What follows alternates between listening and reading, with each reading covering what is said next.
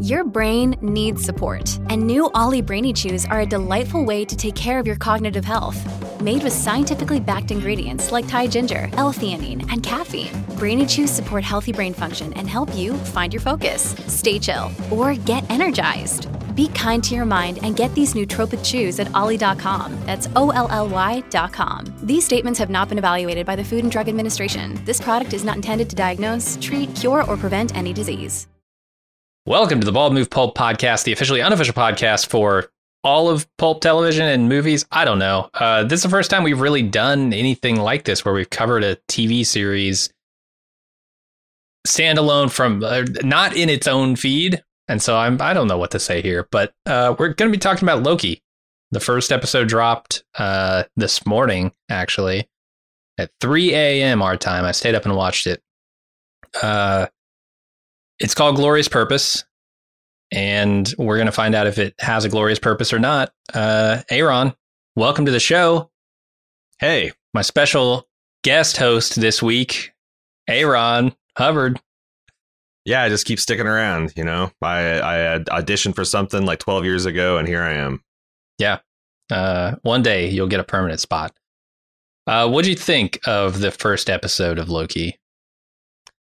I really liked it. I mean, going in, I had seen, you know, I've been kind of following what our buddy Joanna Robinson has been saying, and like my hero, Alan Sepinwall, and they were pretty universal in saying, hey, this first episode we like, but also it's doing a lot. It's really like Atlas style, has the weight of the entire series on its back. And it's like there's all these concepts to explain. And you even wonder, like, if they could even do an episode like this had it not been for works like Rick and Morty and Devs that have been paving the way and the cultural consciousness to kind of understand timey-wimey bullshit. And I guess you can go back to like modern Doctor Who and stuff like that.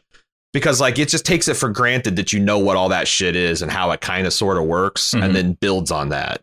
But I liked it. I liked it because I kind of agree with some of those people are citing that like the reason this works is because Tom Hiddleston as Loki is just really entertaining, and he's kind of a funny guy. And Owen Wilson as his foil, the Agent Mobius of the TVA, is also a famously fun and watchable and kind of light touch guy. And you give these guys this really heavy, dense material, and it mostly sings. Like when they're doing their kind of verbal sparring and stuff, I thought it really worked well. What do you think about it?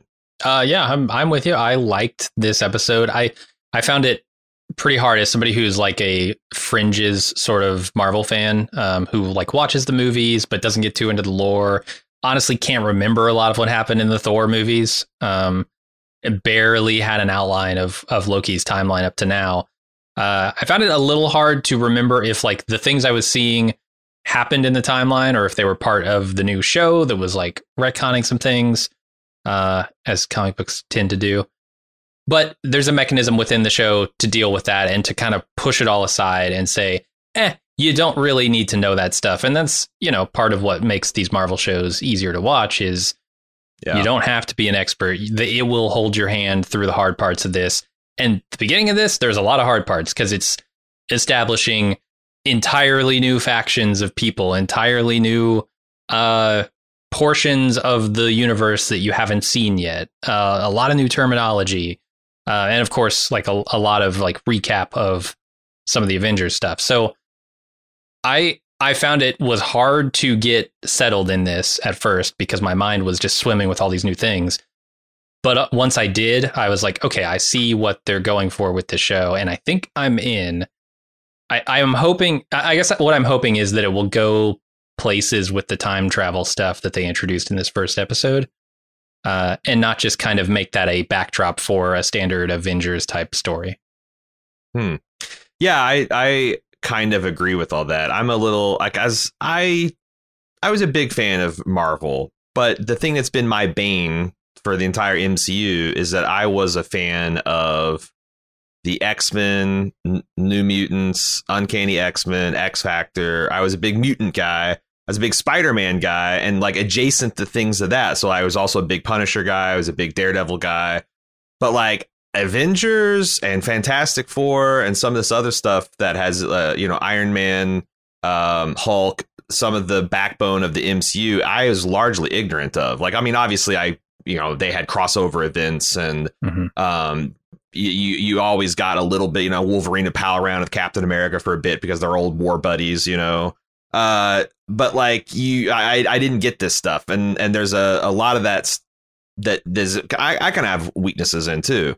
But I've seen all the MCU stuff. I've seen most of them multiple times. I actually went and rewatched Thor 2: The Dark World because I wanted to, hey, give Loki the best shot. And I immediately regretted it after the episode because, like, literally the 10 seconds of that movie that I needed to see was put in entirely in context for me to enjoy this one. Mm-hmm. And it's like that. By the way, that's a nice rule of thumb for these MCU shows. If you see a big dollar asset like fucking Sir Anthony Hopkins strolling around on the screen, or Rene Russo, or, God forbid, Chris Evans or Robert Downey Jr., they did not get these people back. This is repurposed footage. Maybe it might be cutting room floor footage or something like that. But like these guys are only going to come back for the $500 million movies. They're not going to be coming back for the Owen Wilson led Loki miniseries. So all that stuff was footage that we Odin saying goodbye to his sons and giving up himself to the Odin Force, whatever the fuck he's doing. Like all that stuff was from other movies. Again, if you hadn't seen him, it didn't matter because they gave you the scene, they gave you the context of the scene, and they gave you what it means to Loki to see the scene. So I felt like it did a pretty good job of that. And like, but also this just had a lot of heavy lifting to do to introduce a entirely unknown to MCU watchers only branch of the Marvel universe that is extremely powerful and extremely weird and raises a lot of questions, honestly, about what's come before and what will come hence. And maybe, I don't know, we'll probably be talking about that over the next several weeks. But I liked it, and it works primarily because the stars are likable, and that helps. Yeah, it's definitely a show that just kind of tosses you in, but because like those first scenes, you're not sure exactly what you're seeing or exactly who these people are, and then they catch you up as the episode goes, which that was cool. But they also grounded in familiarity, right? We watched Avengers recently, I think like 2 weeks ago on Sci-Fi Sunday, and the show picks up exactly where you think it might, where Loki disappears, right, with the Tesseract. Yeah. So, and then it goes from there. Yeah, I will say that, like, if you haven't seen like the Avengers Endgame, that's you'd probably be lost. But then again, why the fuck would you be watching the Loki show if you were not invested in MCU enough to even watch the mainline Avengers series? Yeah, like it's one thing to be like, oh god, I didn't watch Thor 2: The Dark, but if you didn't watch Infinity War and Endgame, then like, do you even like this stuff? Why did you decide? Are you just did a friend drag you along? What was it? Yeah. Or sure, you just have you just can't, there's never going to be another night manager, and this is the best it's going to get. So you're just, okay, well, you got to the Marvel Legends series is that way on the Disney Plus app, and you need to do some research because otherwise, or maybe you don't. Maybe you just want to look at Tom's very handsome face. Sure. And you get to see that for 50 minutes this episode. Or maybe, like me, you're a fan of time travel stories, and hopefully they're going to do something interesting with that.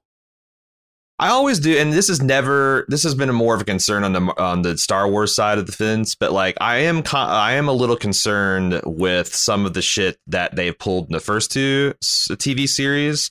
I've always got this nagging question, and it's like, does Marvel know what they're doing by kicking open some of these doors with like witchcraft and mind control and like making or having a Captain America figure beat someone to death with a shield and redeeming him into, like, did they understand like the long ranging kind of like moral and like metaphysical quandaries that they're creating in their universe? And like that like, man, I felt like I was looking over like they're in danger of making like all of the MCU kind of irrelevant. Okay. Because because it's like it's a purely like the system that they're positing is a purely deterministic by force. Like if you don't like these themes of destiny and all that stuff. It's not like you're just trying to overcome some kind of like cosmic limitation or like, outwit a paradox. Mm-hmm. No, there's actually laws and enforcement agencies. And, if you don't play your path, you get reset and put back on it. And like, man, that really kind of cuts the balls out of Tony Stark's 1 in 14 million timeline gambit, right? Because yeah. I mean, if we get the 13th million one where Tony Stark craters on a moon somewhere, the time cops come in, wee woo, reset and put it back. So it's like, fuck, man, was that even heroic? Are the villains villainous?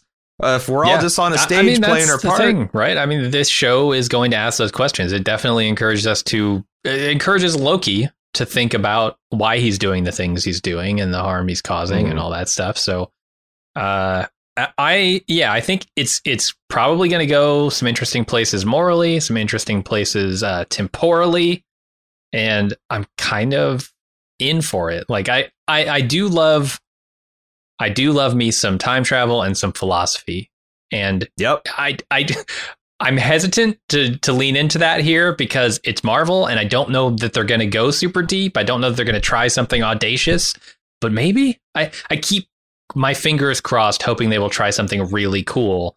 And I thought WandaVision was maybe going to be that. WandaVision turned out to be less than I had hoped for. And now here I am, 2 months later or whatever, hoping again that this will happen. Maybe I'm a fool, but I'm hoping they'll prove me wrong. It also feels like it's much more, and I don't know, it's only been one episode, right?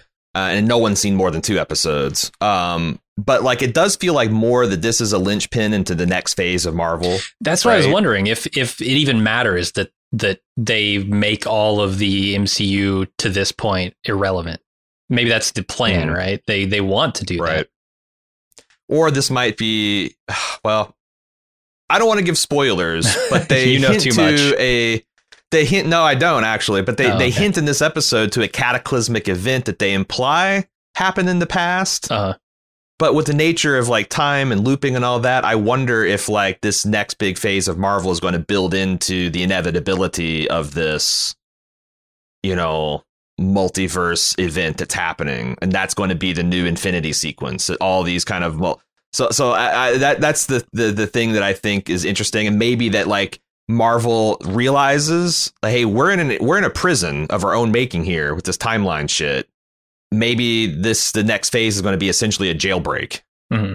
So that would be really cool. Yeah. And like I said, I mean, I'm not willing to count Marvel out. It just feels like that this is actually feels like stuff that's going to definitely be cut. I don't even know what is the main sequence now. Is it still the Avengers? Most of the Avengers are gone, but the ones we care about. Yeah. You got Thor, I guess Ant-Man, it's the stuff that's happening after. Spider-Man, the Hulk. Yeah. Like WandaVision is mainline, right? Like but it felt much more confined to like those characters, and Captain Winter, the Winter Soldier and the Falcon felt like more confined to those characters, where this feels much more, oh no, this is more Infinity Stones, like very DNA fabric of the universe that you're messing with. Sure. So we shall see. Yeah, I mean, it's not going to be Black Widow, right? They're not going to do much with that thing. So, or maybe they'll surprise us. Who knows? It's true. Yeah, the other timeline. It's got to be a timeline where Black Widow's still alive, right? Sure. Yeah, we can explore that timeline and then come crashing back to the sacred hits the one. red line, whatever the fuck that is. Yeah. Yeah. I will say this first episode, as it probably should, feels very like breadcrumby. Like it's introducing a mystery that is just the very tippiest top of the iceberg. And so I am hopeful that they will go somewhere bigger with it, because it almost seems too obvious what they've set up here at the end of this first episode. And I won't give any spoilers yet. We'll talk about it later in the episode. But yeah, I hope that's not all there is to it, because I feel like the jig is already up. If that's the case, there's got to be so much more to this. Yeah. Why don't we start our recap now that we've talked about all that? And there are going to be big spoilers in here, obviously. So if you haven't seen the episode, maybe go watch it and then come back. I'll do that. Okay. Shit, you haven't seen it? This is gonna be. Oh, we're supposed to come prepared. I thought this was the preview. Shit. Oh man. Hey, it's Kaylee Cuoco for Priceline. Ready to go to your happy place for a happy price? Well, why didn't you say so? Just download the Priceline app right now and save up to 60% on hotels. So whether it's Cousin Kevin's Kazoo Concert in Kansas City, go Kevin, or Becky's Bachelorette Bash in Bermuda, you never have to miss a trip ever again. So download the Priceline app today. Your savings are waiting. Go to your happy place for a happy price. Go to your happy price, Priceline. Another day is here, and you're ready for it. What to wear? Check. Breakfast, lunch, and dinner? Check. Planning for what's next and how to save for it? That's where Bank of America can help. For your financial to-dos, Bank of America has experts ready to help get you closer to your goals. Get started at one of our local financial centers or 24/7 in our mobile banking app. Find a location near you at bankofamerica.com/talktous. What would you like the power to do? Mobile banking requires downloading the app and is only available for select devices. Message and data rates may apply. Bank of America NA, member FDIC. All right, we start off in New York in 2012, and you might recognize this scene because it's straight out of the Avengers. They try to move the Tesseract, but Hulk ruins their plan, and Loki takes it and teleports out. Time portals out? I don't know. Is this just a teleport?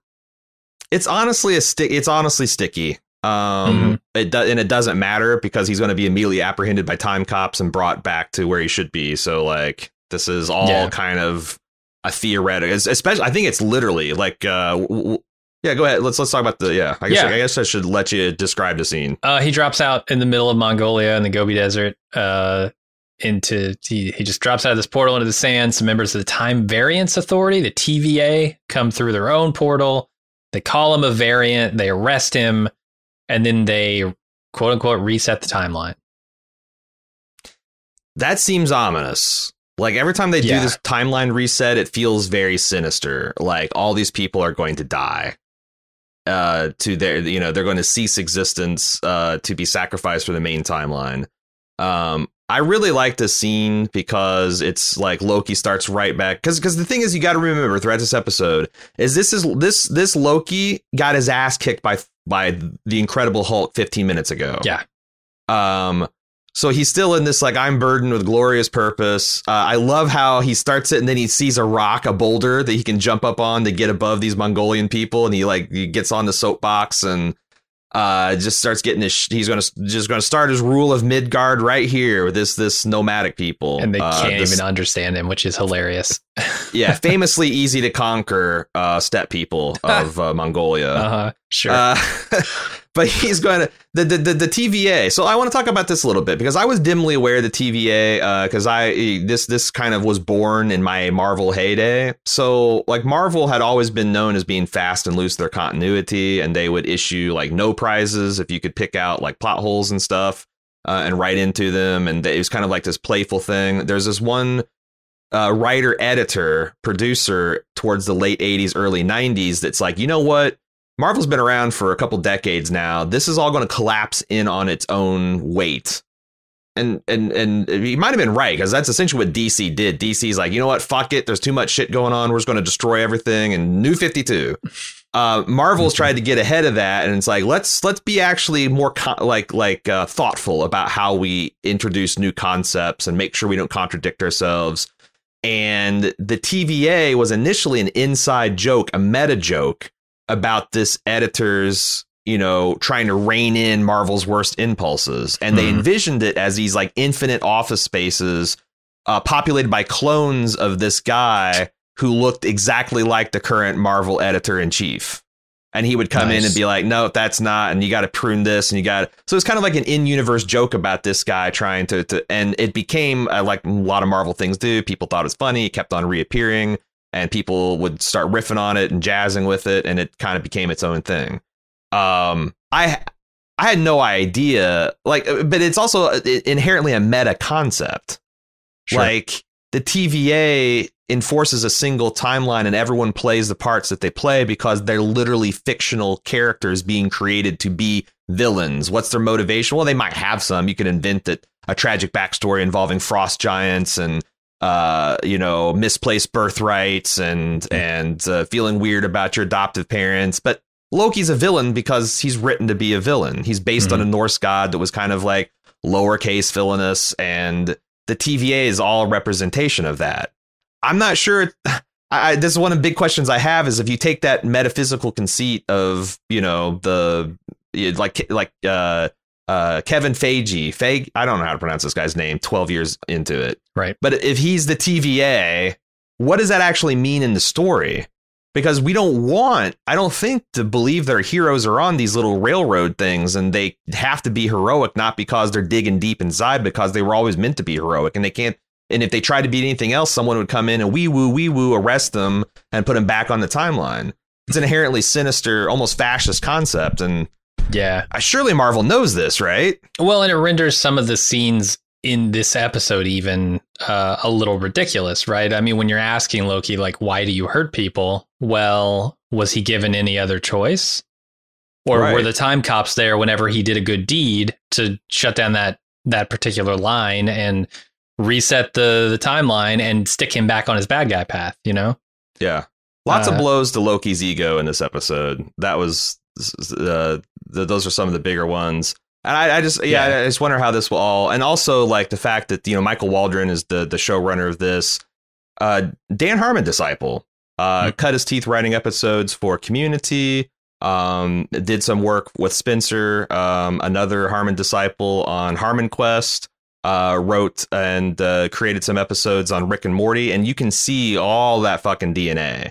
Like, this whole phase doesn't exist had this guy not gone through the Rick and Morty school and the timey-wimey, because this feels very much like a Rickverse episode where the Council of Rick is coming in and trying to, you know, harsh somebody's buzz. Yeah, especially that scene which you saw in the trailer, right? Like, sign these documents that verify this is everything you've ever said. And then he says something else. They print out a new page. They slap it on the stack and do it again. Very Rick and Morty. Very Rick and Morty. Yeah. One question I wonder if you, I was thinking about you a lot in the very early goings of this episode, because I was wondering myself. I wouldn't hate it. Yeah. No, I didn't think you'd hate it, but I was like, your standard complaint is like, well, what is Loki and Thor being gods? What does that mean? How can they be? My question is, like, why wasn't Loki more powerful in the early goings of this episode? Once they slap the time leash on him, okay, and they get him to this pocket dimension where his powers don't work. Yeah. When he's out there in the Gobi Desert, he should be able to call down some Asgardian magic. He should be maybe not as strong as Thor, but he's way stronger than your average baseline humans. And it makes a lot of questions like, who are these agents? Why do they all look human?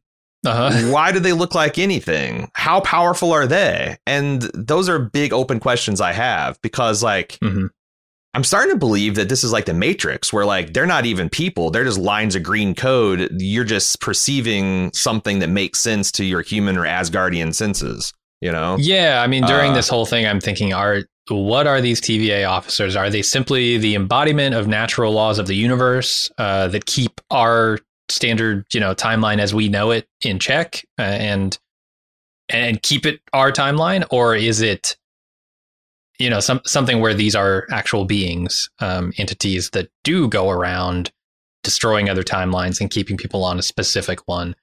There's certainly hints. That's yet to be totally answered. Although I do lean toward the latter version of that for sure. Yeah, I'm going to point out hints of, like, the nature of these agents because again, this is not like advanced knowledge I have. I was very dimly aware of the TVA. And when I was reading, the TVA was more of like a joke. Like, you know, you would have like a little editor's note at the bottom about the TVA correcting something or something. So, like, this is not me as a foreigner, but I'm going to just try to pick out some, like, the hints I think they're trying to give us as to the nature of these time agents as we go along. They pack a serious punch. Maybe that's why he's not more powerful, because he's traveling at 1/16th speed. And the cheesiest, shittiest line in the entire show, but feeling all that pain in real time. God, I hated this line so much. It almost spoiled the entire beginning of this for me. It was so dumb. It's very dread. You know, like hit you with some slow-mo and punch you in the face. But I did like the visual of the Time Club hitting him and the He's got like, some liquid cheeks, man. Yeah. Needs to do some cheek exercises or something. It's going to start sagging. He's getting older. Yeah. Oh, also this is Wunmi Masako, who really impressed us in Lovecraft Country last year. Her character is, I guess, referred to as a hunter, and her designation is B-15. Mm-hmm. And she appears to be pretty powerful / high up in the Time Cop police. Yeah. She's system. like she's there seem to be, standard police branches or police roles. Like you got the detective, you got the officers who actually go out and enforce shit. Yes, the sergeants judges and captains and judges. Yeah. So it'll be pretty familiar to most people. All right, Loki's taken to an office. He tries to escape, but the TVA officer keeps resetting him with this device and sort of rewinding his timeline. Then they put him in a chamber with a robot who changes his clothes and drops him into another office where he signs the paperwork to verify that everything he's ever said. He's dropped again and asked to verify that he's not a robot and has a soul. And then take a picture of his temporal aura, which I imagine is going to come in to play later. And they send him along to a room where he's given the rundown on the TVA by what I can only describe as a Jurassic Park-esque animation of a clock. It says that he messed up by creating an alternate timeline, and they're here to fix his mistake and make him stand trial for it. They have a couple cool things where it's like they establish the stakes because they have this other guy who is some kind of time traveling schlub. He's doing some kind of stock market time manipulation, it seems like, and he just gets unfucking made. Yeah, which kind of like makes Loki sit up and take notice and take this a little bit more seriously.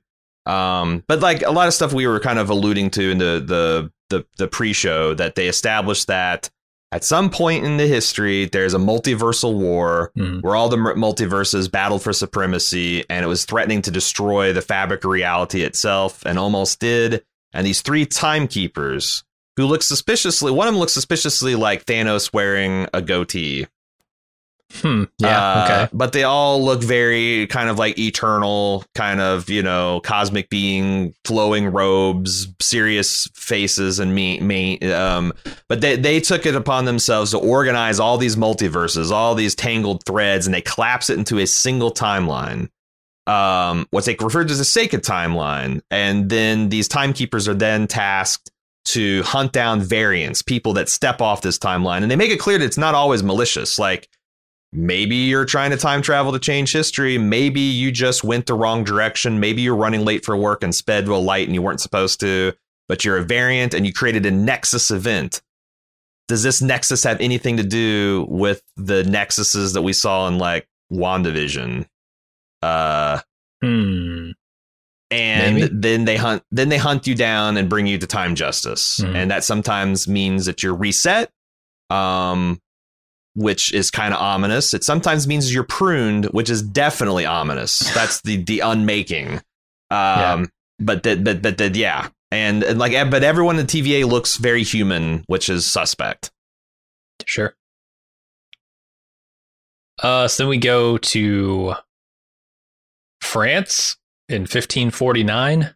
So we're time traveling here. And the TVA detective examines the scene of a Nexus event that went off the rails. The TVA officers were killed by a variant, and this is like the 6th time this has happened. Then some kid shows up, and the detective asks her who did this, and she says essentially it's the devil. He notices that her teeth are blue, and she shows him the gum he's chewing, and they have to leave. But before they do, another officer portals in and shows him that Loki has been apprehended.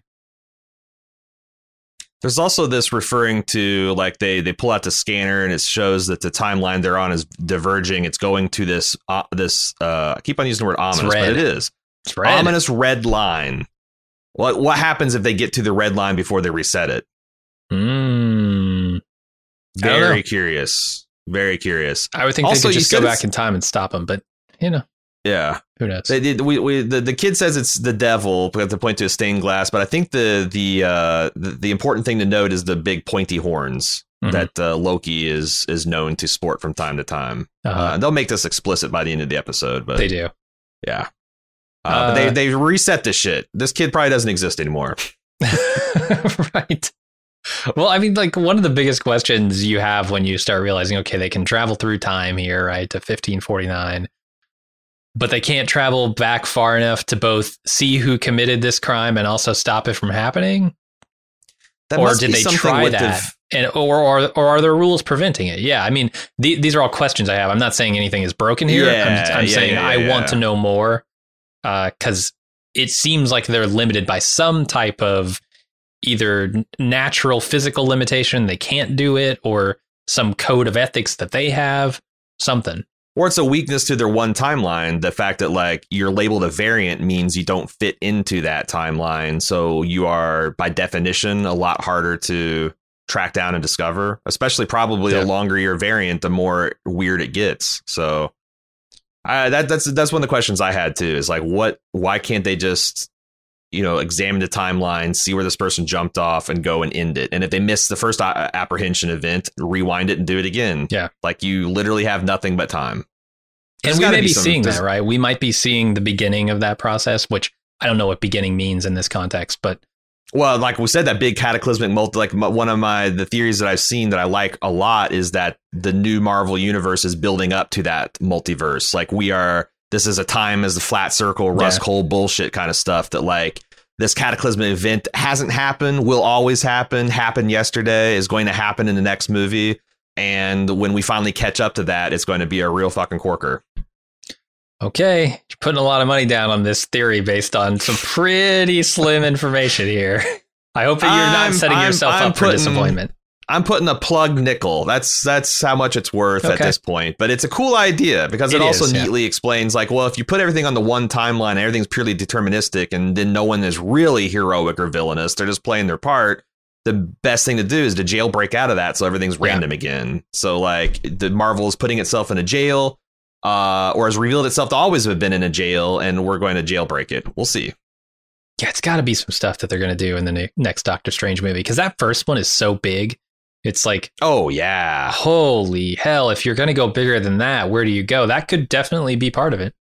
And we saw the Sorcerer Supreme and Endgame, like, not only the master of time, but like she can recognize when things are off. Like she has like innate knowledge of the timeline. It's the sacred timeline itself.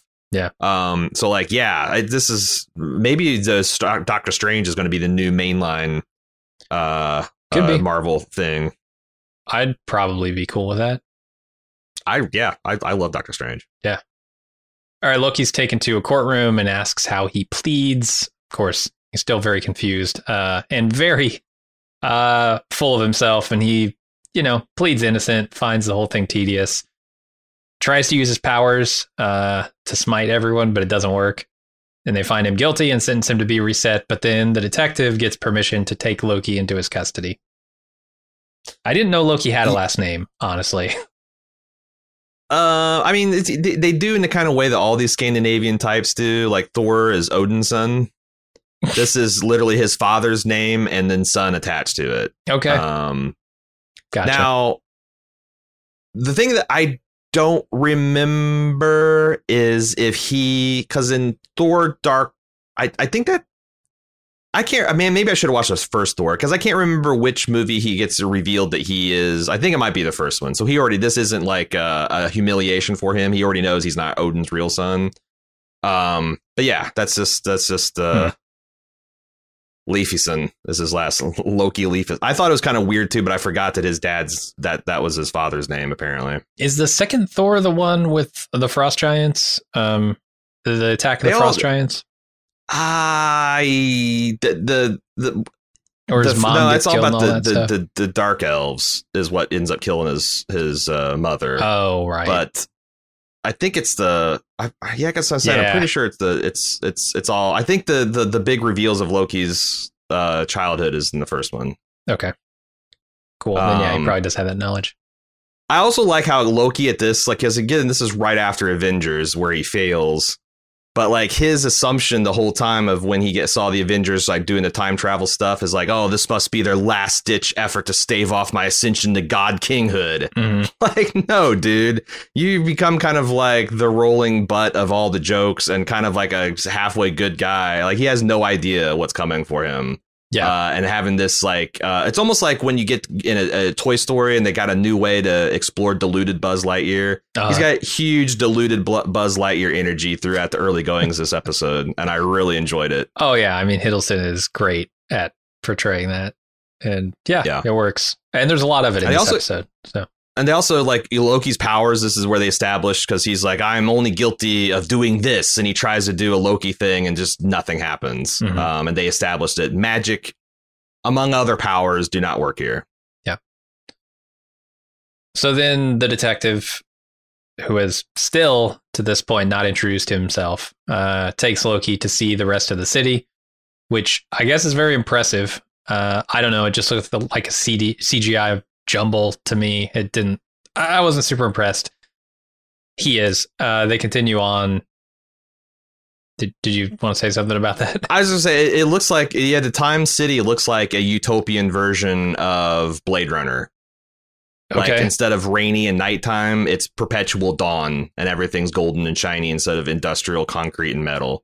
But like flying cars, bright light displays, stacked cities. It's very, very, it's a noble, bright version of the grim, dark Blade Runner universe. It has like a steampunky clockwork type feel to it. Like it does have not very a lot of retro. like gears, but the colors, the palette of the thing feels very retro. Yeah. It does feel very neo-retro. Like I think Steppenwolf described it as like what a 1950s science fiction writer would portray a city of the future to look like. For sure. A lot of Art Deco elements in there. When you need mealtime inspiration, it's worth shopping Kroger, where you'll find over 30,000 mouth-watering choices that excite your inner foodie. And no matter what tasty choice you make, you'll enjoy our everyday low prices, plus extra ways to save, like digital coupons worth over $600 each week. You can also save up to $1 off per gallon at the pump with fuel points. More savings and more inspiring flavors make shopping Kroger worth it every time. Kroger, fresh for everyone. Fuel restrictions apply. Yeah, so he's then finally the detective introduces himself as Agent Mobius and then takes Loki to his office. Or is this his office or some interrogation room? I don't know. It could be either. It's just a place to talk. Could be both. They describe it. But it does seem like it's maybe his office. All right. Where he explains that he specializes in the pursuit of dangerous variants. And then Mobius kind of psychoanalyzes Loki for a while with the help of this machine that can display different times, I suppose, and things that happen in those time periods. And so he displays a bunch of his past with his family and whatnot. And then he also shows him his future on the sacred timeline, one where he accidentally kills his mother by trying to kill Thor, then tells Loki that he was born to cause pain and death in order to help the Avengers achieve the best versions of themselves. Which, doesn't really flatter a god who considers themselves the ruler, the divine ruler of the world. Burdened with a glorious purpose. No. Yeah. There's a couple. So this is one of the first hints about the nature of the agents. This agent's name is Mobius. In the comic books, his full name is Mobius M. Mobius. So probably Mobius. Do you know what a Mobius strip is, Jim? Yeah, it's think of like a figure 8-esque form. It's essentially a form that folds back in on itself, and it's an unbroken line if you just follow it. Yeah, it has like it's got like infinite surface area because you can't ever finish measuring its surface because it just keeps looping back. It's commonly used as an infinity symbol. Yeah, Loki at this point in this conversation, I think, asks him how long he's been here, and he's like, makes him non-committal. I think that you're supposed to understand that this guy is like some kind of eternal thing. Like he's always existed. He always will exist. Like it's in his name. Again, this isn't any kind of like background. This is just what I'm going off based on his name and the association with Mobius, all that kind of stuff. Yeah, I don't think he's human. I mean, it does make me wonder because there are people above him, right? And like, so the implication there would be that they are also eternal and they have, been around as long as he has, which is infinite. I don't know, or it could just be, hey, what's a time related concept that we could name this guy? Oh, I know, Mobius. we'll see. There's also a lot of fun. There's some of the psychoanalysis, as you mentioned, is important for the end of the episode, because he keeps on saying, like, what are you, the god of mischief? And then he shows him killing Agent Coulson in the first Avengers, plucking out that dude's eyeball. And it's like, this doesn't seem mischievous.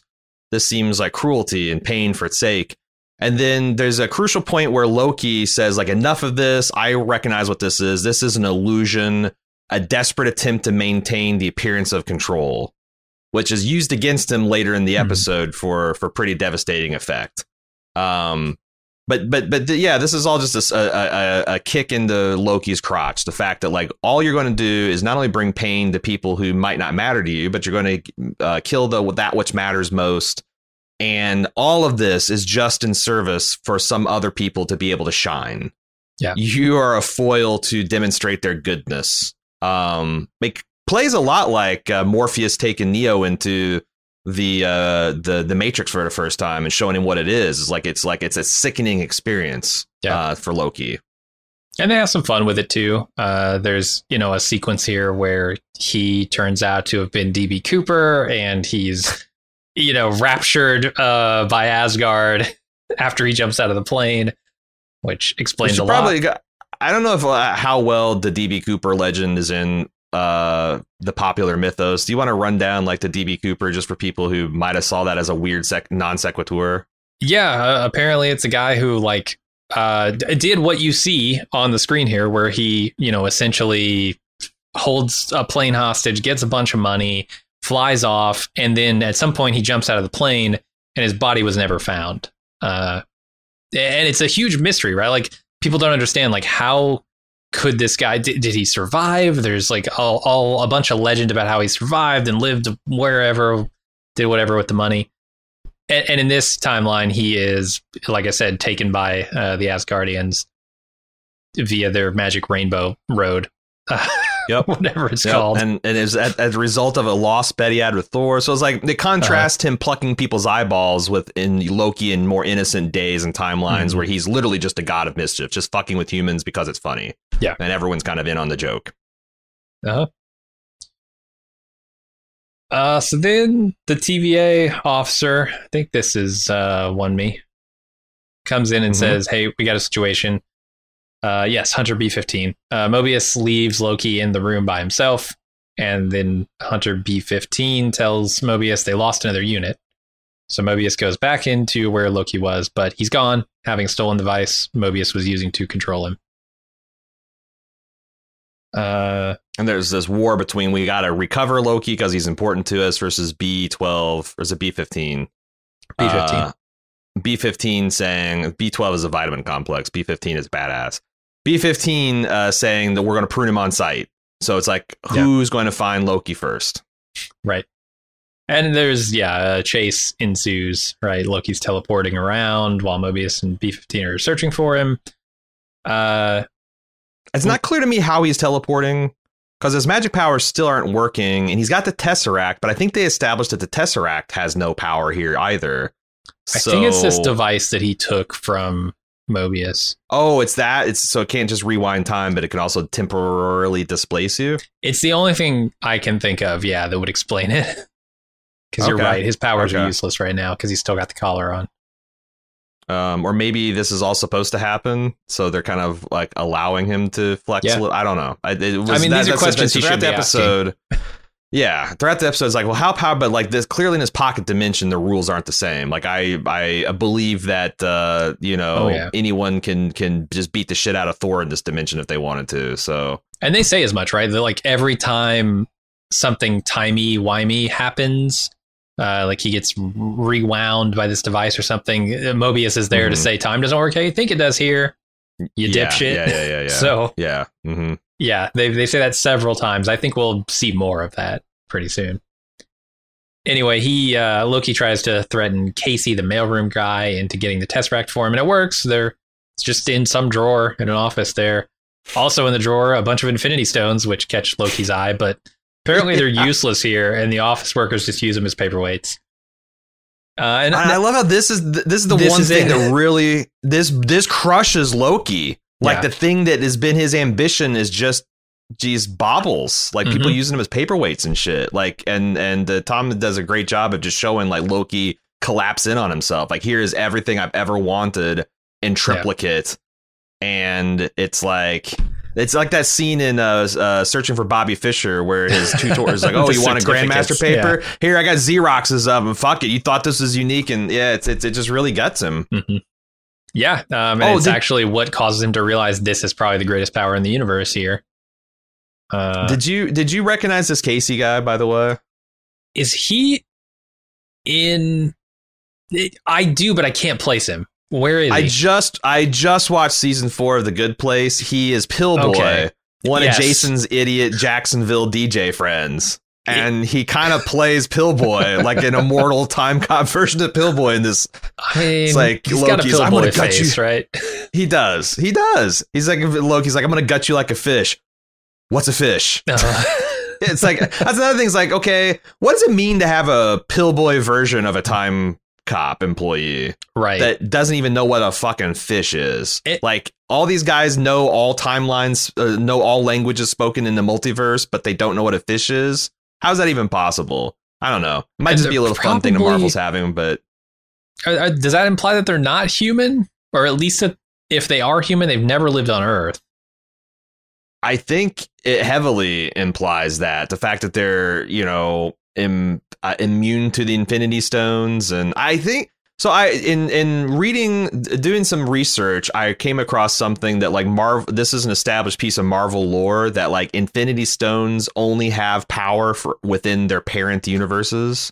So if you took the mainline Marvel universe is called Earth 616. OK, that's like where everything happens. And then if anything happens different, like it's on a different timeline. So if you took like the Mind Stone from 616 and you moved it to 617, that Mind Stone would just be a gem. It wouldn't have its intrinsic power. It only has that within its parent universe. Gotcha. So it could be that since this is some kind of like liminal space, that none of the Infinity Stones would work. But also, it also could be that these are just very powerful beings that like it reminds me of like Tom Bombadil in Lord of the Rings, the way that like he was able to just pick up the one ring and it had no power over him at all. And he's like able to like just laugh at it and, that doesn't work on him.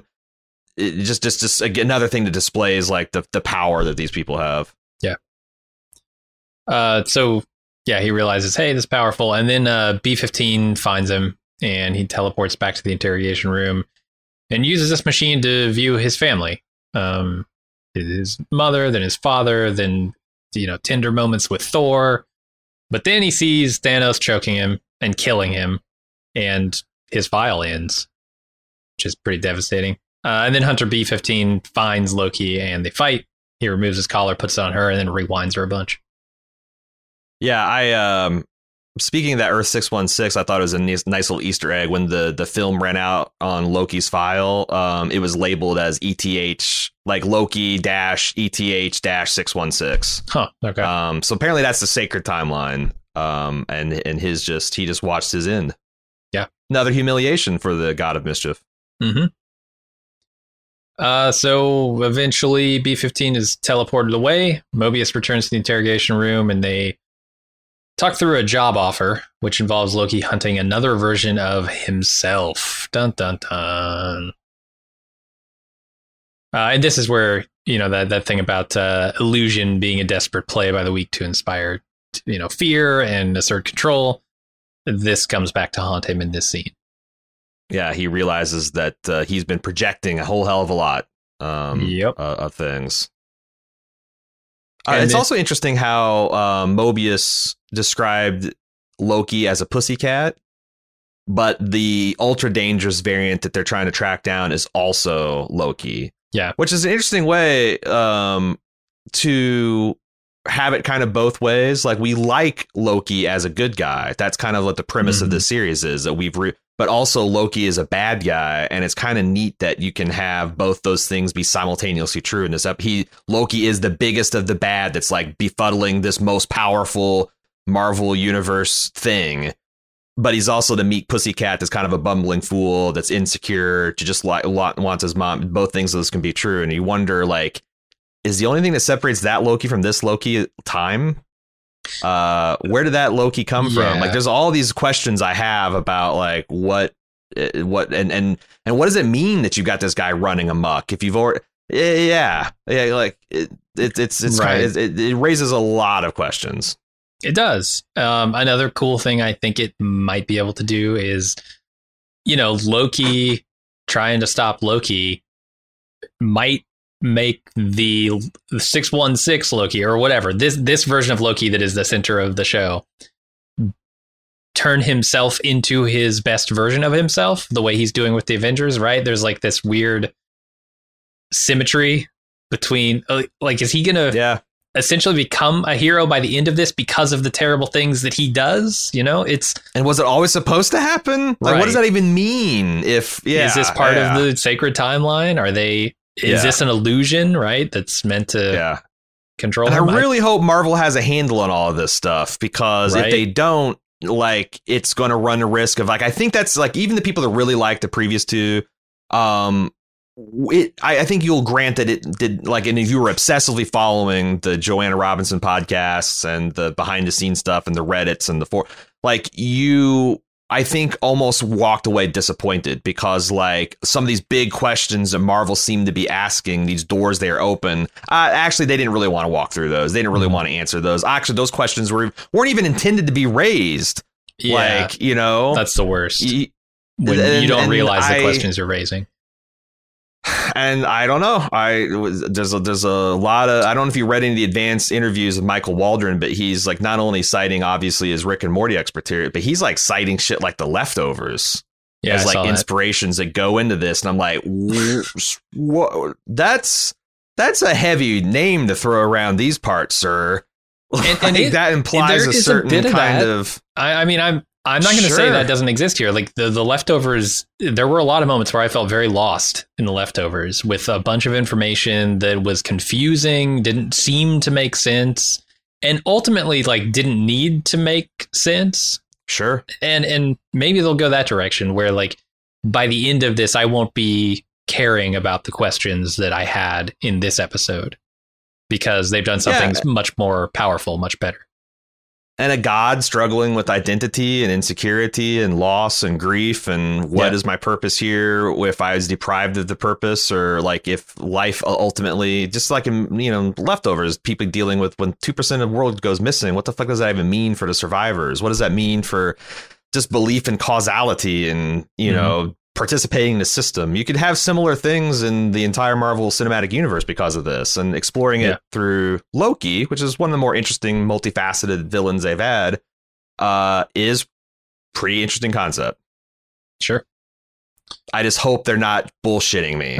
I hope they're not just being, they're just like, oh yeah, I fucking, there's a little bit of Breaking Bad in here. A little bit of like, it's like, come on. I really hope you guys are taking that seriously. Yeah, I've seen a lot of big talk about how influential this series is going to be to the rest of the Marvel timeline. So I hope they can back it up. Yeah. Salina, Oklahoma, 1858.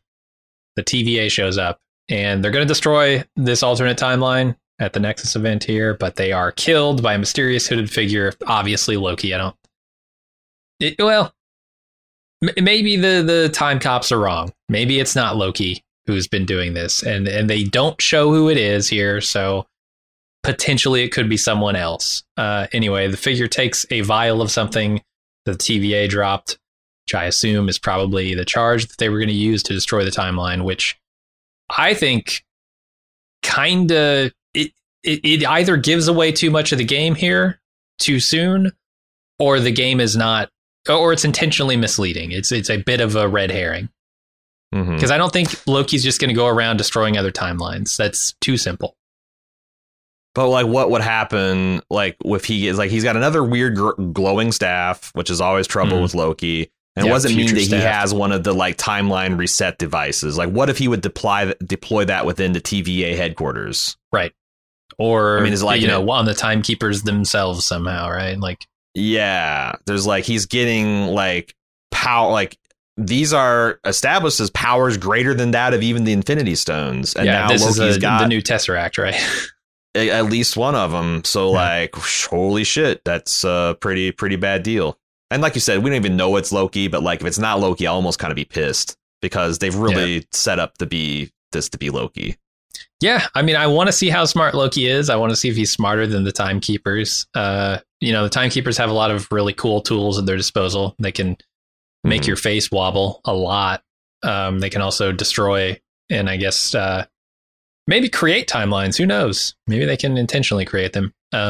But it is interesting. How smart are they? Are they omniscient? I don't think so because they don't know how to catch Loki here.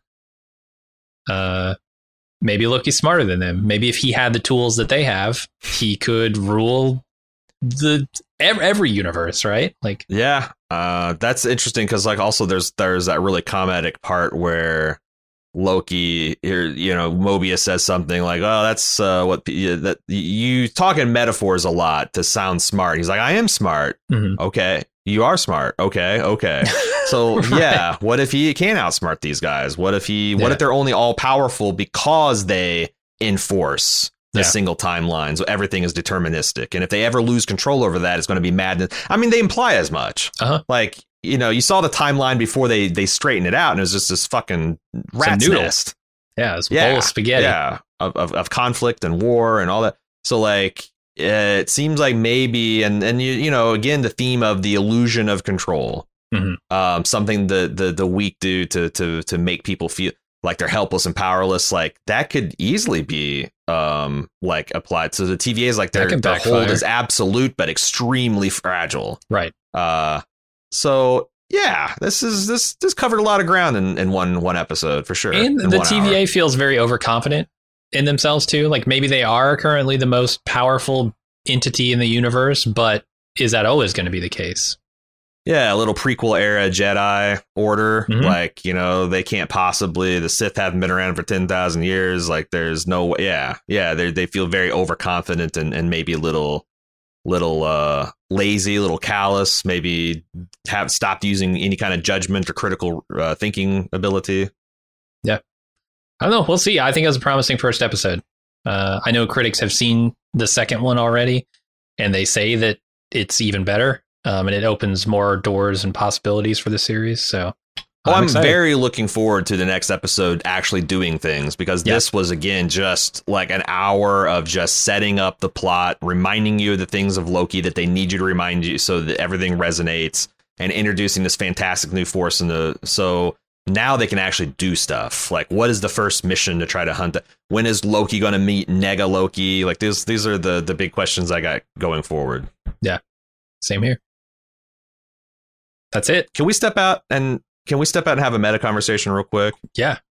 Well, that does it for us talking about Loki, season 1, episode 1, Glorious Purpose. If you have a glorious theory or feedback you'd like to send, we're creating a new box for this, marvel@baldmove.com, to kind of catch all the Loki stuff. And then maybe if we cover another MCU show, we can keep using that. But marvel@baldmove.com, if you got some thoughts to give us, we would appreciate hearing. Because again, I'm pretty shallow at this end of the Marvel lore pool. So if you got any other things you'd like or specific comic storylines, I'm still inside inflating my water wings. So you're waiting to get your first swim lesson. Yeah. Send it in to marvel@baldmove.com. That will do it for us this week with Loki, the God of Mischief. We'll be back next Wednesday. Also, we live record these episodes on working Wednesdays on twitch.tv/baldmove. So if you want to get the show when it's its freshest, when it's still on the vine, stop by there some Wednesday afternoon, 1 p.m. Eastern is when we kind of start to watch us record live. Otherwise, we'll see you next week. Until then, I'm Aaron. And I'm Jim. Later.